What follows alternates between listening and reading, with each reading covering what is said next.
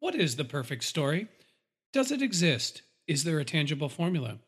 Has the perfect story ever been told? And if so, are we simply trying to retell this story over and over? This podcast is called The Midnight Myth, and somewhere between the black of night and the break of dawn, there is a story, and it's perfect. My name is Derek Jones. And my name is Laurel Hostak. Welcome to The Midnight Myth.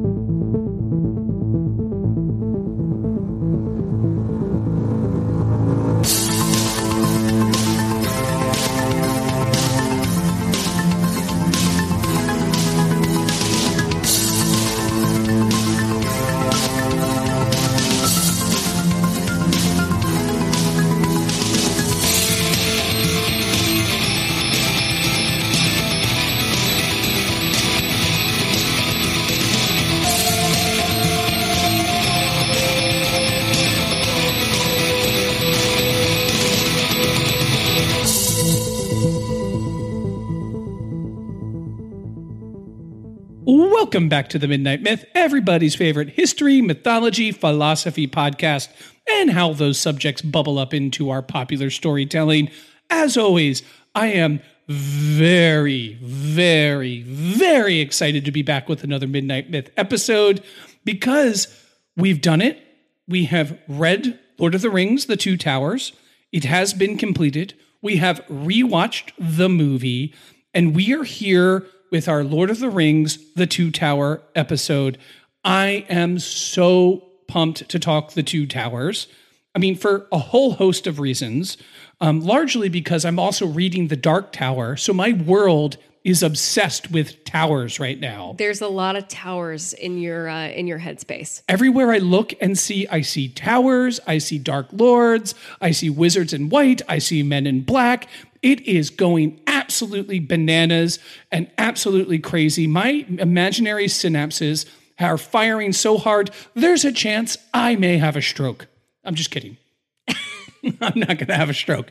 Anyway, a few caveats to this week's episode. One, we're not going to do the mistake we did in our Fellowship of the Ring. We thought in the Fellowship of the Ring, we could discuss the entire book in one episode. And then we found ourselves recording a 45-minute intro to talking about the Lord of the Rings in general.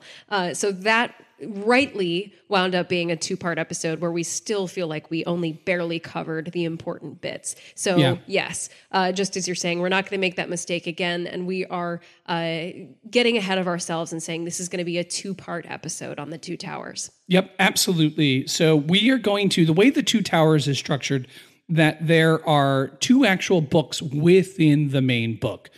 Tolkien structures these two books within the Two Towers as book 3 and 4 of The Lord of the Rings.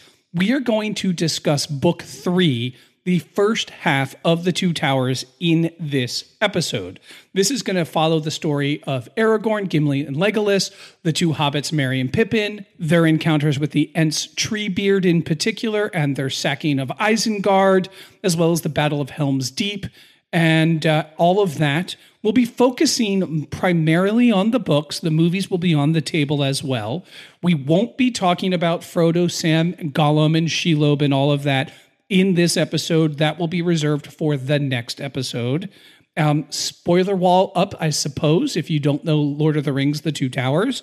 But let's face it, if you're listening to this podcast, you know Lord of the Rings, The Two Towers. You probably know it as well as anyone, so I don't think we need the spoiler wall, but just in case you're new to the podcast, of course, the Lord of the Rings is on your to-do list. Please do the Lord of the Rings first. Don't let us spoil it for you. Before we get too deep into it, there is a lot of Midnight Myth news, as well as there's a lot of Midnight Myth ways we want you to give us your attention and money. So Laurel, do your thing. Yeah, so if you wanted to reach us, get in touch with us in any way, the best place to do so is on Twitter at The Midnight Myth. You can also find us on Facebook and Instagram at Midnight Myth Podcast. If you are a fellow traveler on the path of the beam, stay tuned because the next episode of The Wheel of Ka, our Dark Tower podcast, is coming out in just a couple of days. Derek and Steve are taking on the final book in the 7 or 8 book series by Stephen King. And in tons of ways it is mixing up with what we're talking about here on the Midnight Myth. So very, very excited to hear what Derek and Steve are cooking up for you on the Wheel of Ka. The other big piece of news here is that we are doing a Lord of the Rings themed giveaway to coincide with this very special series of episodes that we're making for you. So we have just procured the items for this giveaway, and we're so excited we want to enter ourselves and win somehow, but that just wouldn't be fair. So what you're going to see in this Lord of the Rings giveaway are a pack of very special Lord of the Rings Trivial Pursuit, which I really want to play with you, Derek. I feel like you and I could go head to head on Lord of the Rings Trivial Pursuit and have a lot of fun. Also in the giveaway are 2 Funko Pop vinyl figurines, and we agonized over which characters to include in this giveaway. And then we finally decided that there were 2 characters who needed to be in everybody's starter pack for a Lord of the Rings Funko collection, and those are the wonderful hobbits, Frodo Baggins and Samwise Gamgee. So they will be in the giveaway as well as a piece of Midnight Myth merch. So this is going to be a giveaway box of about a $75 value. So we're really excited to give this away to one lucky listener. What you're going to want to do is pay attention to our Twitter in the coming weeks. There will be a pinned tweet on our profile at The Midnight Myth. And what we're going to ask you to do is follow us on Twitter, retweet that tweet, and then listen to our Lord of the Rings Return of the King episodes, the final episode of which will include the drawing. So watch our Twitter and keep listening to these episodes to see if you are chosen for this lucky giveaway. Really excited to share this with you, and we hope that you are excited about the chance to win as well. Yeah, I'd like to just really quickly do a very special Midnight Myth shout out. Would you permit me that? Of course. So I'd like to give a shout out to my cousin Sean. My cousin Sean is a veteran of the Afghanistan war, which news broke that there is a tentative peace treaty, so that war may actually have ended.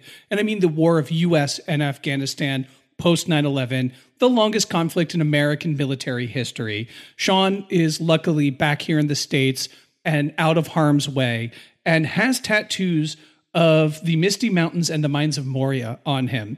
And he is a huge fan of the Midnight Myth, and I just wanted to give him a shout out because I love him so much. He loves the Lord of the Rings, and in a day where peace has been made with an adversary, and wanted to call out one of the soldiers who fought specifically in that battle, it kind of makes me think of all things Tolkien, Lord of the Rings, in a really non-direct and symbolic way. But anyway, wanted to give a shout out to my cousin. Thank you for listening. Thank you for the service. I'm so glad you're back home. On with the show. Yeah, absolutely. Let's do it. So briefest of recaps of book 3, the first half of the Two Towers.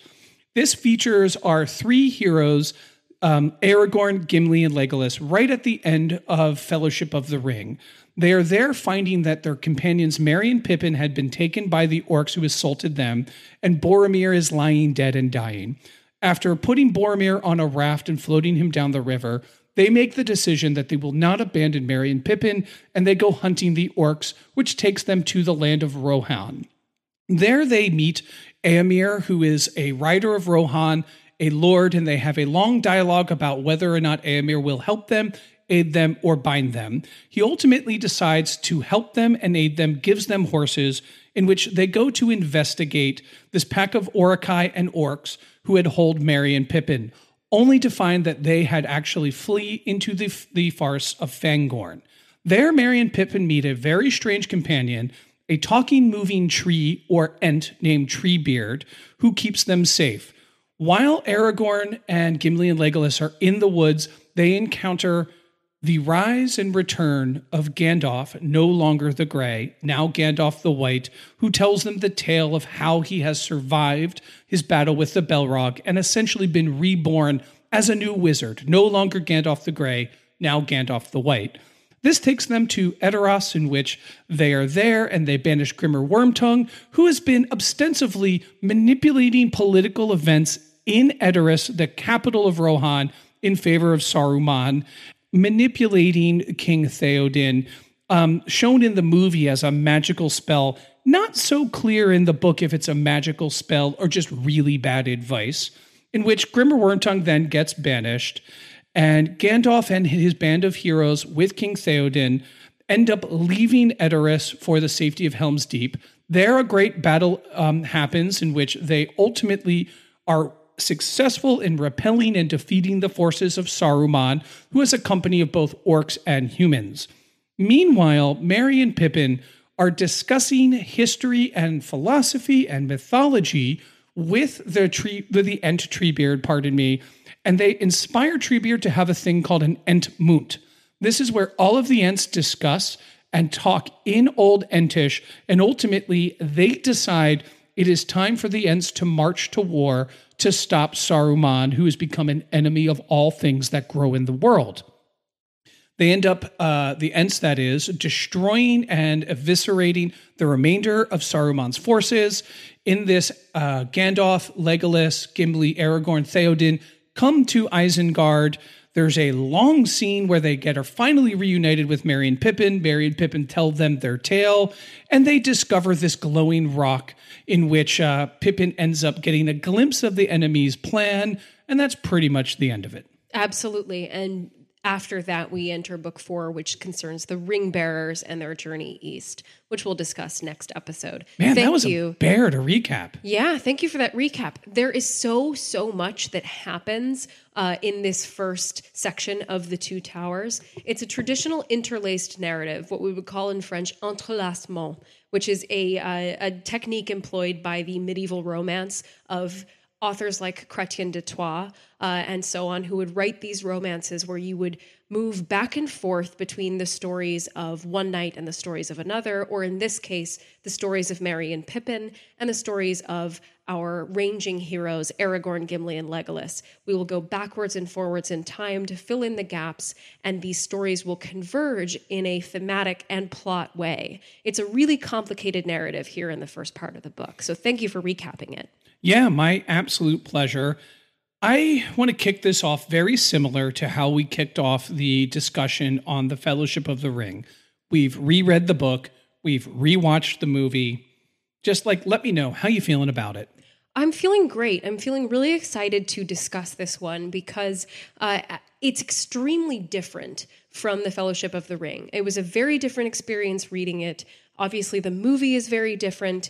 It moves at a quicker pace in some places and at a slower pace in others. We have moved out of the singular perspective of Frodo, which we really experience in the Fellowship of the Ring to a most extent. It's mostly Frodo, to a multi-perspective element here in the Two Towers, where we are moving between characters' perspectives. We're learning a lot more about their inner lives.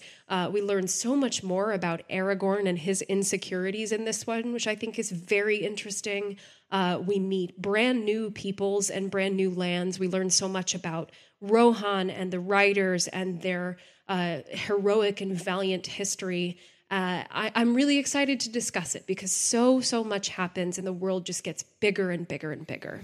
Yeah, I totally agree with you. A lot does happen in book 1, and it does vacillate between action and inaction. So a lot happens to get characters to a point where then they sit around and talk for a long time. Yeah. And there are moments in this book where I'm more in awe of Peter Jackson's adaptation of The Two Towers than ever, having just freshly reread the book, because it is by far the most unadaptable book I think I've ever read. It is not cinematic. In any way, shape, or form. So the entire sacking of Isengard, the Tower of Orthanc, by the Ents happens off-screen, without a point of view character describing it. Our main heroes get to there, find that the Ents had actually taken over, and the entire tale is told by Merry and Pippin to Gimli, Legolas, and Aragorn, and summarily also us, the audience. It's like, wow, the trees literally revolted against the wizard's evil tower, and Tolkien doesn't take us to that action. Yeah, the closest we get is Gandalf and Theoden observing the Ents from miles away. So it absolutely is this kind of offstage action that is related to us later, almost as though the storytelling technique used in the Council of Elrond in Fellowship has been expanded to this entire book. But I mean, that does speak to one of the major themes, is that the way that knowledge is understood, communicated, and passed from person to person, or whether that's hobbit to dwarf, is through the telling of tales. There is when Aragorn meets Éomer, and there is friction between them. Aragorn says, before you make any decisions on what to do with this, would you let us tell us your tale? And Éomer says, yes, I will listen to your tale. And if I judge it true, I'll judge you friends of Rohan. And if I judge it false, I judge you enemies of Rohan. Similarly, when we get to the destruction of Orthanc by the hands of the Ents, we see that this doesn't happen directly to us, the audience, but we learn it from a story within a story. And this happens also in the Fellowship of the Ring. We don't learn of Gandalf and Saruman's battle and Gandalf's imprisonment until Frodo gets to Rivendell and Gandalf tells Frodo the story.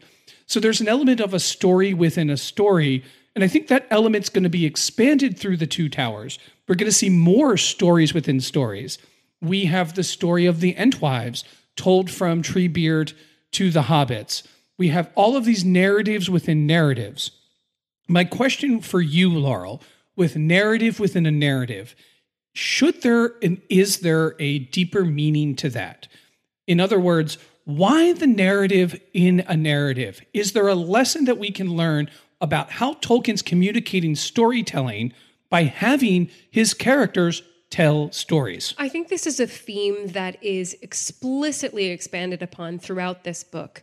And it's something that is building upon the foundation that was built in the Fellowship of the Ring. I want to point to, there's a specific moment in this sequence that we're talking about, the sacking of Isengard happening sort of off stage, where Gandalf and Theoden are riding to Isengard in order to claim the spoils, and they're taking their army with them, and they can see the Ents far off. And Theoden does not know what he's seeing. There are these giant creatures as big as a troll moving. The prose is beautiful about this. He talks about how they move with the gait of egrets or herons, just slowly kind of moving across this landscape like these great tall birds. And Theoden has absolutely no idea what he's seeing. And Gandalf says to him, quote, "Is it so long since you listened to tales by the fireside? There are children in your land who, out of the twisted threads of story, could pick the answer to your question," end quote. And then there's a conversation that follows about how, yes, that's true. We preserve all of the things that are fair and good and historical about Middle-earth in tales and songs, and yet we've forgotten that those are the truth. And now we teach them only to children and forget about them as adults. So there is this sense that poetry and song are the sources of history, and that the conflation of those with a source of entertainment or a source of amusement around the fireside has removed them from seeing what's actually outside of their borders. So I think this is a theme that will continue to evolve throughout the book, but in regard to this first half of the Two Towers, there is this sense of the blending of the lines between history and amusement, history and how we keep ourselves warm by the fire. I love that point. I would like to expand on it a little bit. Please. What makes fantasy fantasy? And I'm asking rhetorically. The idea that the epic poems and songs sung by the ancient heroes, kings, and now children contain with them an element of fundamental veracity, an element of truthfulness, an element that they can learn about the tangible, physical realm that they live in. No one would sit here and say that currently, contemporarily speaking, that a story like, I'm trying to think of one off the top of my head, Red Riding Hood, for example, that wolves could actually dress like grandmothers, consume their grandchildren, and then be cut open and be reborn. No one thinks that's literally true. The truth that we look for currently in a story like that is the symbolic truth. It's the mythological truth. It is the actual warning about being afraid of strangers. It's the moral truth of the story. Whereas Gandalf is telling Theoden that, like, hey, there are songs about talking trees, dude. Here's a talking tree. You have a word in your language that means Entwood. That's what you call Fangorn Forest. Do you think that that name was made up? This is something that he really says to Theoden. It's like, this has lasted in your language, and yet you have willfully kind of erased the magical elements of it. And what makes fantasy is that the more amazing elements of these stories and tales turn out to be literally true, not just symbolically true, morally true, or philosophically true. Yeah. They become literally true. The trees can actually come to life. There is an Entwood. There is a tree beard, and they can actually be a military force when called upon. And that is what separates it from what Tolkien separates it from an actual history, what separates it from also other genres of literature, that separates it, that defines it as a modern fantasy. The idea that these stories themselves are both literally true, that there are magical forests, that those magical forests have magical trees who are magically alive, and if pissed off, will destroy your tower. And the reader is asked to indulge in secondary belief, not suspension of disbelief, but true immersion in the world that has its own internal logic to where you truly believe the authenticity of this world. There's also an elegiac quality about that conversation, about this sense of losing sight of what is around you, of what is outside of your borders, to a point where you can let it fade out of Middle-earth. That I think is very important for the series as a whole. Theoden laments once he's realized that the Ents have been living outside of his realm this entire time. He says something like, "It's a shame that everything that is good and fair about Middle-earth should pass away." And Gandalf says, "Well, that's our fate. That is what will happen." And at the same time, what is good and what is fair, as well as what is evil, the evil of Sauron, the evil of the Ring, these things will not be gone forever. They will be preserved in memory. Yeah, totally love it. That brings me to another reflection talked about in the Fellowship episodes that I'd like to revisit here, which is the sense of geography defining a place or a person or a thing. And I think in the Two Towers, that's still relatively true. The riders of Rohan live on great plains, and they have access to horses, hence they are great horse lords. The Ents of Fanghorn are living trees. They're in one of the densest, thickest, and most wild and ancient forest, and that's where they live, completely isolated. Geography is a huge aspect to the sociological drivers of these different peoples and places. But I do think there's an emergence of individualism also happening here. And I'd like to draw attention, if you'll permit me, to the scene in which, and it's done well also in the movies, where Aragorn finally meets Éomer, where the companions traveling to hunt the Uruk-hai meet the Horse Lords. And I think there are some interesting things happening within this scene. One, we get people from all over different geographical places all meeting in one, and they are very wildly different. And they have a cultural clash. And it happens between Éomer and Gimli. Now, in the movie, it's pretty simple. Gimli says, hey, listen, if you want my name, you give me your name. That's how we dwarves work. And Éomer goes and threatens to kill him, and Legolas raises his bow. It's a little more nuanced and interesting in the book. So I want to highlight this exchange in the book. When this happens, Gimli tells them that, and Aragorn tells them that they had passed through the woods of Lothlorien. And Éomer's like, if you pass through these magical woods and you encountered the elven sorceress there, you must also be sorcerers, and hence you must be evil. And Gimli's like, bro, I pledged my life to the Lady Lothlorien. Slow your roll, Éomer. You have no idea what you're talking about. And in a sense, because of the geographical differences and the borders between Lothlorien and Rohan, they have no contact or knowledge of the Lady Galadriel other than rumor, hearsay, which has twisted her into something evil and perverse. Gimli, having traveled to those lands, firsthand experience of her, sees her as what she truly is, a person to which he gives his entire life and pledges his everlasting service and devotion to. This causes an element of friction. This causes them both to sort of muscle up, and Legolas raises his bow and says, you know what? You're going to threaten my friend, another person from a different geographical era that has now come to view Gimli as a brother, as a kin, as someone that will be a lifelong friend, says, you threaten my friend, you're going to die first, even if all of you will kill us.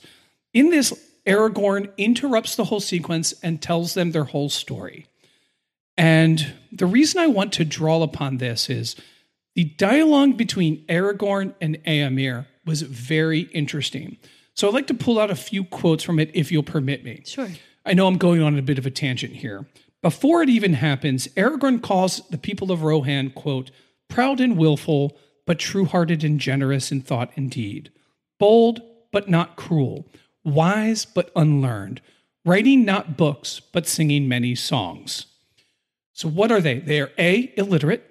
We know this, that they don't read and write, but they have a strong culture and tradition communicated orally through the singing of songs. We know that they are proud and willful, which he says almost in like a bad thing, but true-hearted and generous in thought and deed, meaning that push comes to shove, they're not jerks.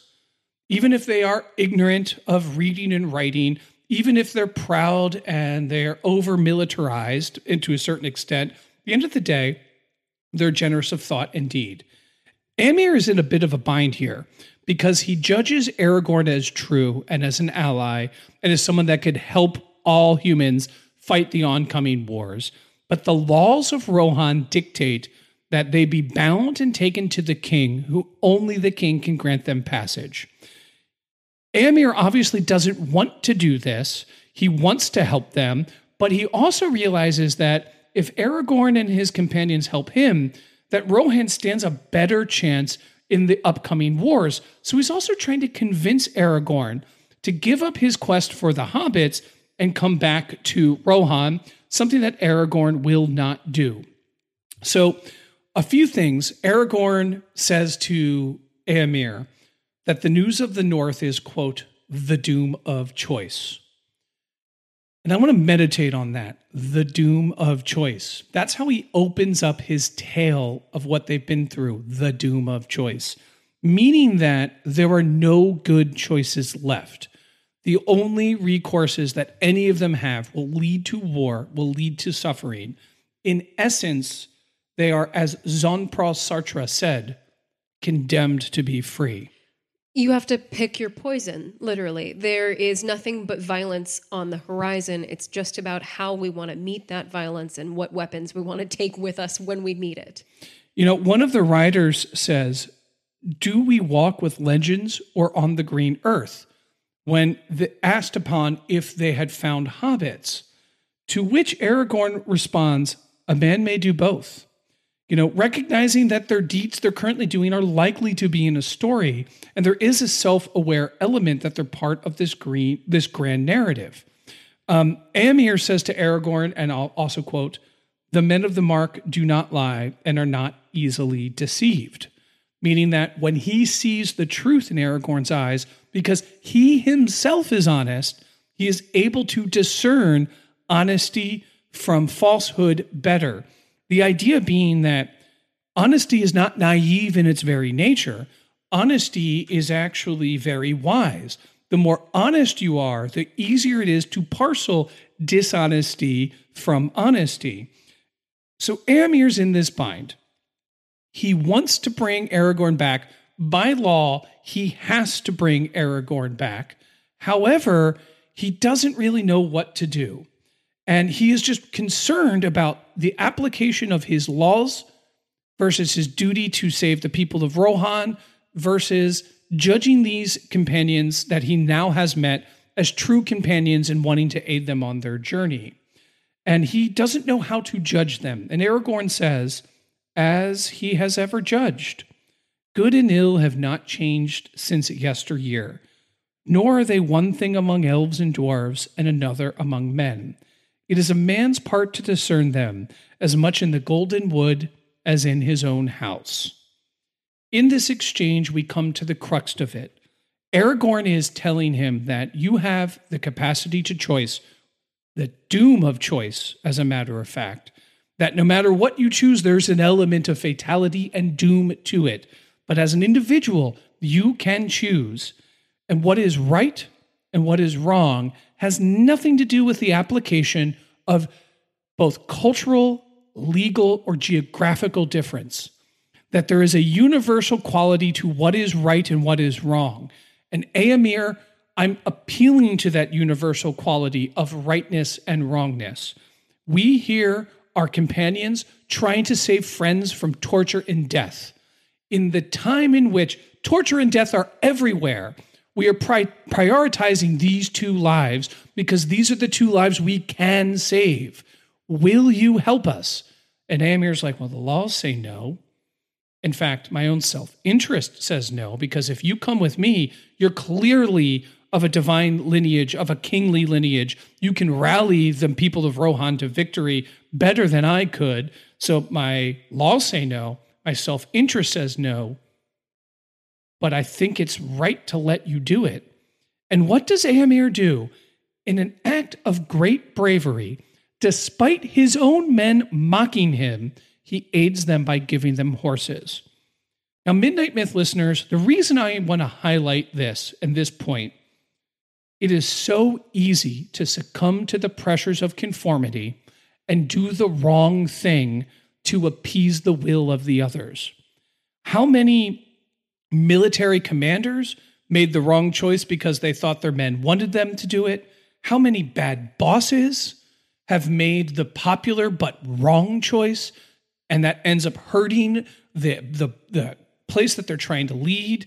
How many people have sat and watched a bully pick on an innocent kid knowing it's wrong and not stop them? Éomer doesn't do that.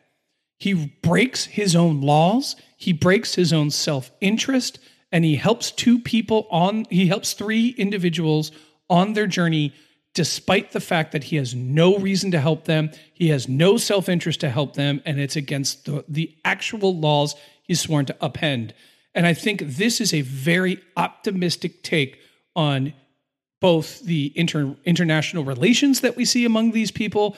It's an optimistic take on human nature and the idea that push comes to shove, in the worst circumstances, there are those who will do the right thing. I think that's wonderful. This is one of many tests of honor that are administered throughout this book, throughout the Two Towers in general.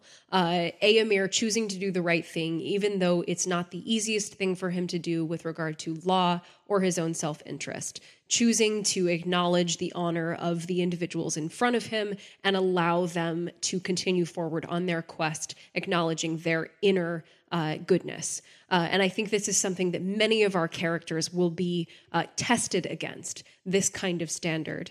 I think that's wonderful.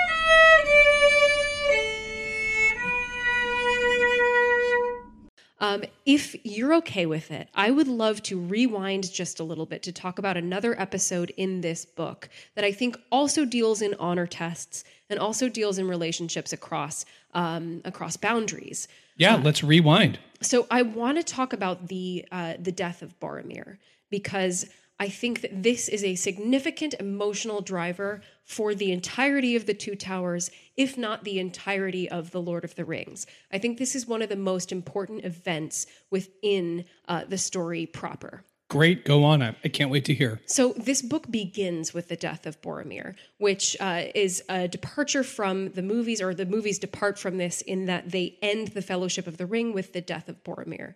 And I think that's a good choice for the movies to make, because we see Boromir's arc come full circle. He goes from being a prideful man to being one who is on his back, pledging fealty to Aragorn in his moments of death after saving the lives of the hobbits. I think it's great. But I think in the way that it's presented in the books, it gives us more of a forward action that I want to follow through the entirety of this story. Love it.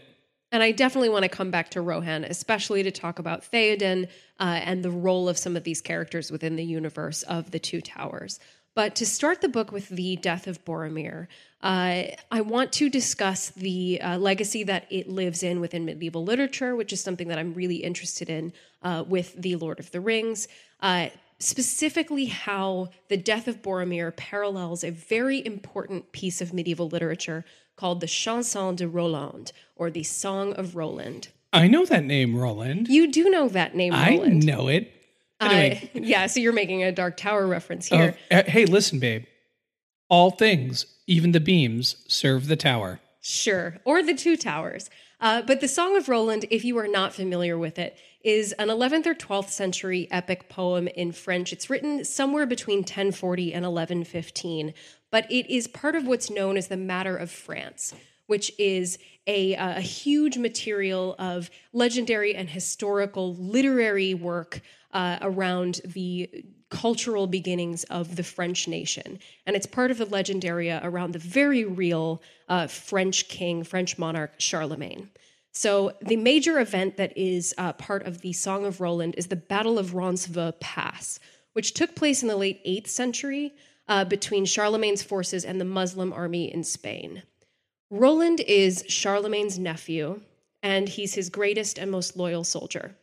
Now, important to note that the historical battle took place in 778 before the emergence of knights, which is why we don't call Roland a knight, but the poem is a key text in the development of the chivalric literary tradition. So they do use the term chevalier in French. It's just a sort of anachronistic term applied to this character. If I understand correctly, you're saying that in a medieval sense, this story was one of the foundational ethoses that would go on to define the knight in the future. Yeah, in the romance, in the Arthurian legend, all of that. This is a key text in that development. But literally pre-knighthood. Yes, absolutely. Got it. So during the Battle of Roncevaux Pass, Roland is urged to blow his horn, which is called Oliphant, presumably because it's made from the tusk of an elephant, to call Charlemagne and the rest of the army back, but he refuses to do so because they're winning the battle and it's looking really good for them.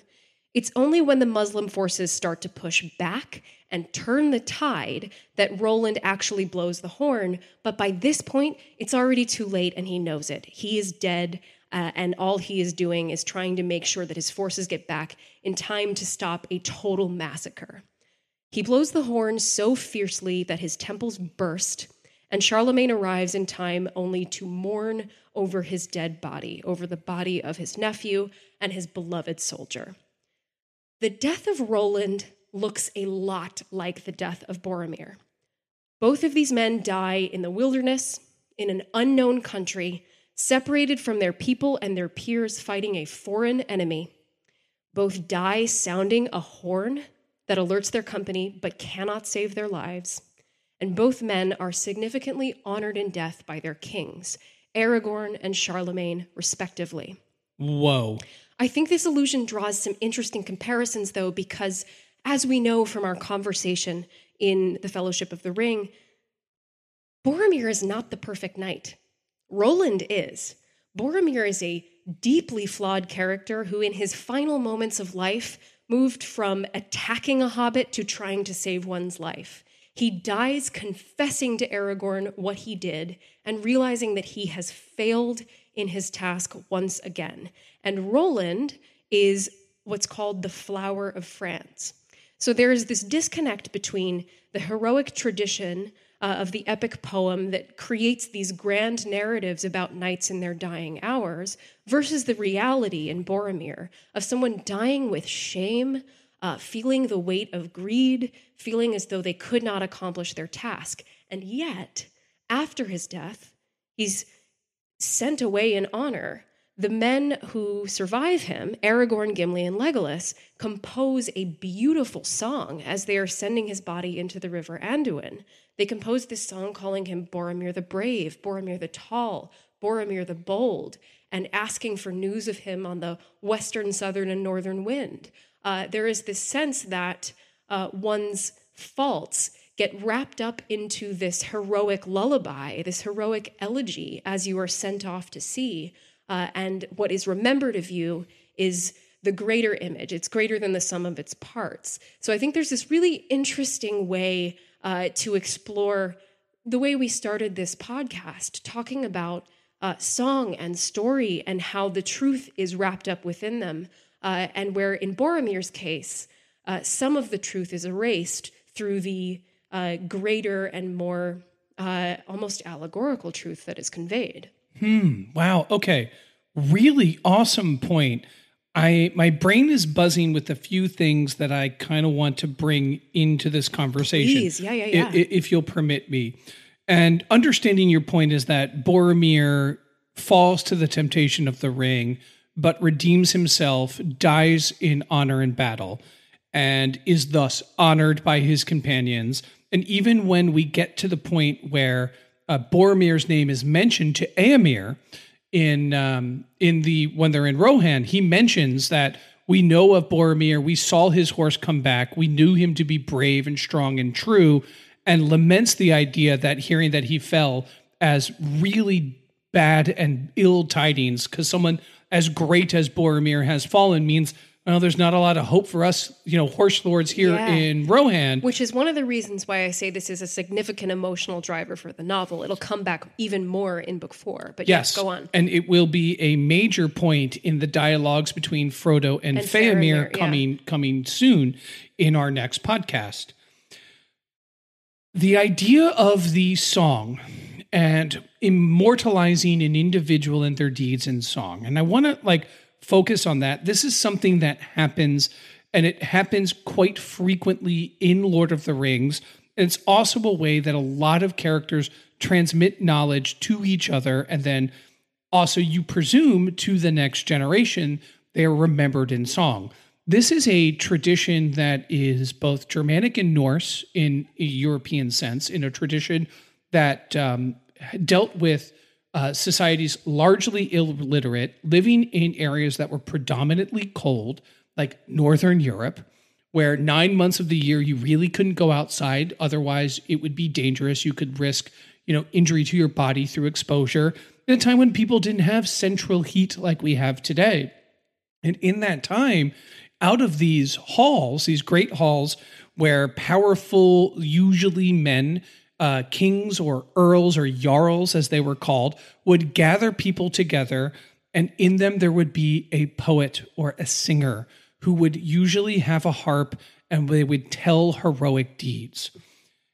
You mentioned that, and this is what got my brain buzzing, that they erased part of the complicated legacy, but immortalizing him in a song. And to a certain extent, that's literally true. They don't sing the song of Boromir succumbing to his temptations and almost injuring someone he swore to protect in the event of furthering his own geopolitical and military prowess. But that would make for an ill song, I think we'd all agree. The idea of taking a deed and immortalizing it, or at least elongating the life, if not immortalizing it in a song, codifies particular normative behavior that can be defined as essential to the group, in the sense of the ancient Viking or medieval Viking. It was military prowess. In the aspect of Boromir, it is both military prowess plus humility and wisdom and kindness and honor and all of these things. So what they do when they take Boromir's life and turn it into a song is say, these are the things that we want to honor about a person that we think are the most ideal version of a self, and we want to pass this along to others so that they have this ideal to strive for. This is a very powerful cultural force. Once we have defined collectively what does it mean to be us, and let us reinforce it with going into a hall and singing these songs about it, we are more likely to act upon that. A great example of this in a completely different era and time in human history is how Alexander the Great was inspired by Achilles.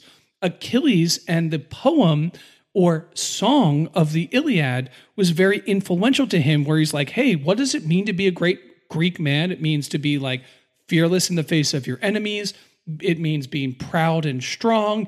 It means going into battle and charging headstrong, first as the one with the spear and eviscerating every enemy until you have conquered and beat them into submission. And that forged one of the greatest Hellenistic empires of human history. At the same time, we see with Boromir that element of, yes, does it erase the literal history? Yes, but we have to remind ourselves that telling tales and putting things in songs is somewhat or pre-historical. Right, yeah, or pseudo-historical. Yeah, pseudo-historical would be the better term. They're not trying to write the history of Boromir, but accentuate the traits that they think are the most advantageous and the most collectively Middle-earthian, and being able to promote those through the act of the singing. I think that's wonderful. And what's most important about Boromir and his deeds is what impact they have on the people closest to him, right? So his giving his life for Merry and Pippin will be a significant driver for the actions of Merry and Pippin going forward. His death, being the first of the company to truly die, even though they think they've lost Gandalf, being the first one to really slip through their fingers is going to weigh on Aragorn's soul. And the fact that he and Frodo never reconciled is going to weigh deeply on Frodo's soul going forward as he tries to resist the power of the ring. So this character, I think, is an incredible hinge in terms of how much his legacy will carry forth as just a great man, as a man who has stories told about him, but also in terms of the relationships that he cultivated with people, the mistakes that he made, and also the goodness that he put out while he was alive. And there's also a theme of redemption here. Yeah. Though Boromir temporarily gives in to the ring, and though he seeks to weaponize the ring for his own advantage and his own power, he is able to ultimately walk away from that and redeem himself through battle and through self-sacrifice. And in that respect, it is a fundamentally optimistic narrative that we're dealing with here. Is that, yeah, you might stumble, you might fail, but you'll have the chance to redeem yourself before you die. Yeah. You know, it's not like a George R.R. Martin where like, yep, no redemption, someone cuts your throat in the middle of the night. It's not a cynical narrative, but an optimistic one. And that's why it gets to be a song, because Boromir literally laid down his life to try to save others. And because of that, he does get to redeem himself. He tries to harm a hobbit. He dies helping some hobbits. And I think that does kind of balance the scales, so to speak. Absolutely. I think the real tragedy of the moment is that the forgiveness that he seeks is forgiveness from Frodo. And while he can symbolically achieve that kind of redemption in the eyes of the reader and in the eyes of Aragorn, Gimli, Legolas, Merry, and Pippin, he will never be able to truly reconcile with Frodo. And I think that is a weight that we carry with us as we move on, is that Boromir felt remorse immediately after what he did to Frodo, and yet the two of them will never come face to face again. Yep. And redemption's a theme that will go forward in this narrative. Yeah. You know, as we get to the next book, when we ask ourselves, what happens if you've been hollowed out so much by the temptation of the ring that you've become a monster? Can you be redeemed? Will be the theme of the next book. Yeah. In the triangle of Sam, Frodo, and Gollum. So redemption is starting with Boromir, who does get redeemed, who does get to be in song, who does get to be remembered as a great and good man, despite the fact he had one moment of weakness. You know, and I think that is going to continue to go forward in the other characters, and that we're going to see that redemption is a major part of this story going forward. Absolutely. So I promised that we would come back to Rohan, and I'd like to do that now. Is that cool with you? Totally. I know that you and I are both big fans of Rohan, big fans of Theoden in particular. I'm a big fan of Éowyn. Some of the most amazing characters and stories come out of this part of Middle-earth. But I would be remiss if I did not mention Tolkien's inspiration for the people of Rohan and the sort of cultural awareness that rises up around them. I feel like we're going to get ancient, we're going to get Germanic, we're going to get medieval. We sure are. I can't wait to do that. So to begin with this, Aragorn, as they are approaching Edoras, repeats a few lines of an ancient rhyme known as the Lament for the Rohirrim. And they start with the lines, "Where now the horse and the rider? Where is the horn that was blowing? Where is the helm and the hauberk and the bright hair flowing?" Can I just say, the poetry in this book, compared to the first, it is so much better in The Two Towers. I think you're right. However, those two lines are quite lovingly lifted from an Anglo-Saxon poem called The Wanderer. So, hey, great artists steal. Absolutely. Great artists do steal, and Tolkien is one of those.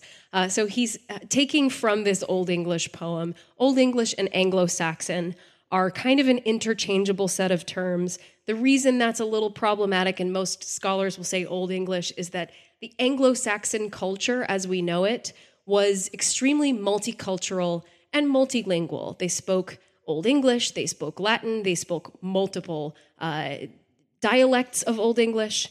Give me a date. What time period are we dealing with here? The history guy. They arrive in the British Isles around the 5th century. So what happens is the earliest sort of Anglo-Saxon invaders on the Isles, at least in the legends that surround them, are these two brothers named Hengist and Horsa. And they are hired by a minor warlord who calls himself King of the Britons named Vortigern, who, if you're familiar with any of the Arthurian legend, you will know is the predecessor of Arthur. He's kind of a usurper of the throne from Uther Pendragon. Now, in the actual history of this, in the 5th century, Rome withdrew all of their troops from the Isles, leaving Britain totally susceptible to invasion from Picts and Scots and everyone from all over the world. So what Vortigern did was hire these mercenaries, Hengist and Horsa, to bring their tribes, there's Angles, there's Saxons, there's Jutes, Swedes, Frisians, whatever, to come and drive out these Picts and Scots. Can I just interrupt real quick with a question? Yeah. Are you discussing this as a literal history or a mythology or like... We know that this invasion happened. There is some legend that is mixed in with it, and our sources that we have are a little bit spotty at best, because if there is a dark age in the world, it's Britain in the 5th century. There's not a whole lot of actual objective writing on what happened at this time. Got it. So he hires Hengist and Horsa. They drive out the Picts and Scots, and then Hengist and Horsa and their Anglo-Saxon tribes start getting an eye for Britain and realizing that they like it. It might be a nice place to live, and they say, hey, they don't actually have anybody to defend them. That's why they hired us. Why don't we take it for ourselves? So the full-scale Anglo-Saxon invasion is due to this particular change of sides by these mercenaries. Now, I bring these guys up because, as we saw in that Anglo-Saxon verse that is the introduction to the Rohirrim, I think that we're seeing a parallel between the Anglo-Saxons and the people of Rohan. I think there are tons of things that they have in common. So their language in the text is represented by Anglo-Saxon or Old English. Their names are Anglo-Saxon in origin. They eat and drink in the Golden Hall of Edoras, which is very similar to the Golden Hall Hurat, which is central to Beowulf, the great Anglo-Saxon epic poem. And there appears to be a certain amount of cultural exchange with Gondor, too. So there's this recognition of the multicultural quality of the Anglo-Saxons that is a huge part of the Men of Rohan.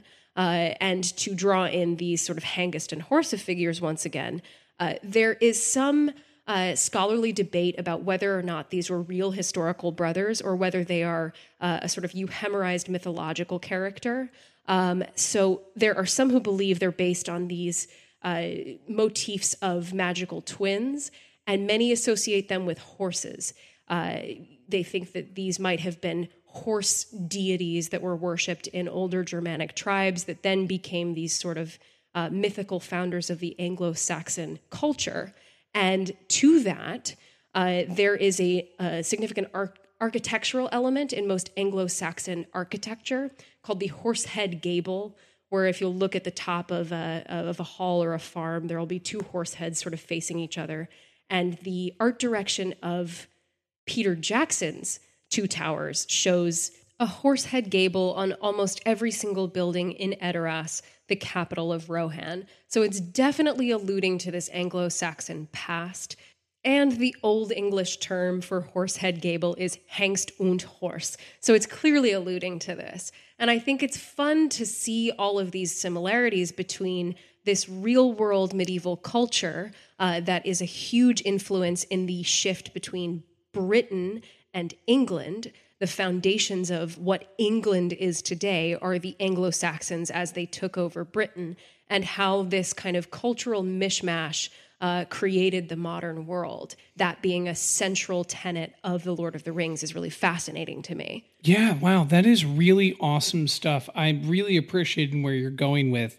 It's important to note as we trace the history of all of the different Germanic tribes and how they influenced what became medieval Europe and eventually became the modern world, that, we have to remember that Tolkien was a student of both language and history. Yeah. He was very much into understanding these different periods and was inspired by these different periods, and in particular, how different languages had evolved and changed within this sort of medieval soup. The collapse of the Western Roman Empire, when it was eventually carved up by different Germanic quote-unquote barbarians, a loaded term to say the least. At that time when that happened, the Roman Empire had already withdrawn from England. England was already the edge of the world as far as the Romans were concerned. And when they had problems internally, it was the first place they abandoned. And because of that, there was this whose land is this? Whose world is this? Who gets to rule this? And there were several different tribes competing for them. One little detail that I picked out when Tolkien is describing the riders of the Rohirrim and how they have surrounded Aragorn, Legolas, and Gimli is that he says that they are holding spears of ash. And I thought that was significant considering that there is a Norse deity known for having a magic ash wood spear, and that would be Odin. Odin has a forged ash wood spear that when he throws it will hit whoever he wishes. That was forged by one of the dwarves and given to him as a gift. And I thought it was no surprise that here they are discussing the spears of them, and they're all ash wood. It's also important to note that the Anglo-Saxons, historically speaking, as a tribe who inspired Rohan, are part of a broader post-Roman Germanic world. And we say Germanic, it's an interesting term. I was reading a history of the Vikings, and the historian who wrote it was discussing that Germany was a creation of the Romans. And I thought that was very interesting because the Romans had conquered Celtic Gaul, modern-day France. They called the places that they hadn't conquered Germania. That was the term that they used, and that forged the place where Roman civilization ended and barbaric Germany began. And because there was this separation and this differentiation, there was a place where Roman civilization stopped and German barbarians started. That led to a culture that would, hundreds of years later, eventually lead to people such as the Anglo-Saxons who want to come and conquer and control England. The thing that I go back to where we started is the idea of geography and border and place. The idea of a Roman civilization that starts and stops based on this border, and a German civilization that begins, that is inherently barbaric, is the breeding ground, the beginning causal point, which leads to an Anglo-Saxon culture, which would come when the Romans retreat from Britain to define the Dark Age, the quote-unquote Dark Age of Britain, which would then become the inspiration for Rohan in The Lord of the Rings. In other words, there is a long causal chain of events that led to the father of fantasy dreaming up this fantasy that dates back hundreds and thousands of years before he lived. That is the inspiration point. The question at hand is, all of us creative, pseudo-creative professionals out here, why are we doing everything that we're doing? And the idea of the Midnight Myth is to connect those lines and say that we're part of this long civilization, this long continuum of events, that none of us are actually separated or divorced from those events, and that we live with under the shadow of those events, and to celebrate that fact, that it's actually awesome that there's a world in which someone can be inspired by Anglo-Saxon poetry to create a fantasy world called Rohan that lets people in 2020 sit in their spare bedroom / podcast studio to discuss them and extrapolate meaning from them.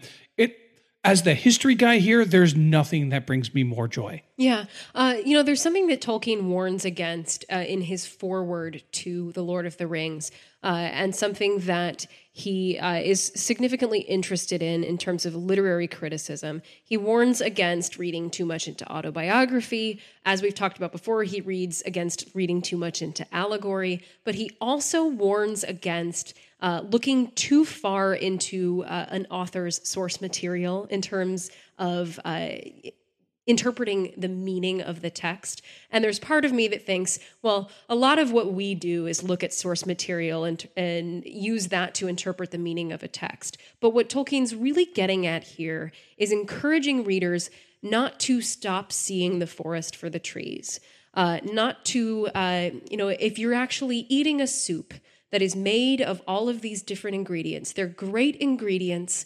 Each one of them probably tastes wonderful on their own, but together they make a cohesive soup. That's what he is making for you in this fantasy world. He's putting in ingredients of things that he knows as a scholar at Oxford, as a philologist, as a teacher of English literature, as a medievalist. He is putting in ingredients that he knows. He is deconstructing them and reconstructing them into something new so that when you taste it, when you read it, it feels authentic, it feels cohesive, it feels like a real world. And that, I think, is what he is doing with not only the Anglo-Saxon influence on the world of Rohan, but the Song of Roland as the inspiration for the death of Boromir, Chaucer as the inspiration for the Council of Elrond, and so on and so forth, with all of the inspiration that he is taking from medieval literature and putting into this secondary world that he has created. He is disassembling the things that he knows and reassembling them as something totally new that none of us have ever seen before, but that still feels familiar. And taken all together is a very interesting soup to taste. So that is something that I continue to find fascinating about reading these texts, is that, yes, I can pick out the different ingredients. I can taste that there's turmeric, or I can taste that there's cilantro in this. But, learning the background of that thing does not at all take away from the authenticity of the secondary world that Tolkien has created. I mean, that's a great point. The writers of Rohan are not, by fact, not Anglo-Saxons. They're not the Anglo-Saxons. They're the writers of Rohan. Yeah. Like, that's exactly who they are, and that's what they need to be within this story. And in much the same way that, the dwarves are not the dwarves of Norse mythology. Right, even though their language is represented by Old Norse and runes. And they use runes, and yes, and you could understand them as inspired by it, yeah. When Tolkien created the world, he drew from the influences and from the inspiration of his life and his studies as a scholar, and he created something wholly original. Our job at the Midnight Myth is to pick those apart and ask why. And not to discourage or discount Tolkien, but to celebrate, to say that we see these lines that he has drawn, and how amazing is it that these lines exist. the journey that I've gone through on the Midnight Myth to understand a writer like Tolkien in this way now at my life, where I'm at this exact point, is truly phenomenal. To like pause and be like, hey, what's the point of all of the thinking, of all of the picking apart, of all of the discourse? Why read all of the history books and philosophy books? Why read all of the ancient myths? And why do any of it at all if it's not to understand a boy picked up a book called The Lord of the Rings, and it changed that boy's life and made him a different person, thought maybe I could be braver and truer, and maybe I can be inspired by the events that happened in the past, and maybe that I can slightly believe in magic, not in a literal sense, but in a symbolic sense. And I think to me, that's the lesson I get out of Tolkien, because I was that boy.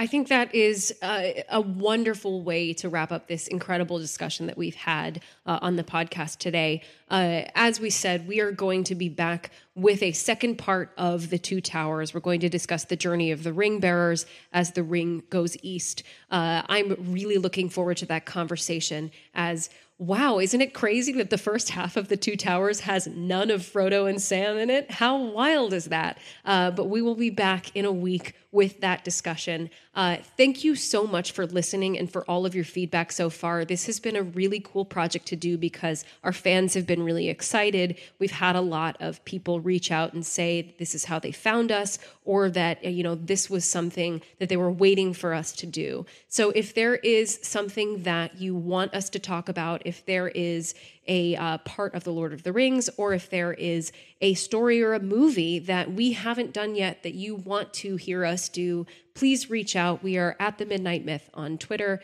Facebook, and Instagram at Midnight Myth Podcast, or sign up for our email list at midnightmyth.com. We would love to be in touch with you and continue to make the work that you want to hear from us. Yeah, and if you guys all go out there and hit us up on Twitter and say, do this thing, we're going to do the thing. Yeah, we'll do the thing. And until next time, be kind. Be kind.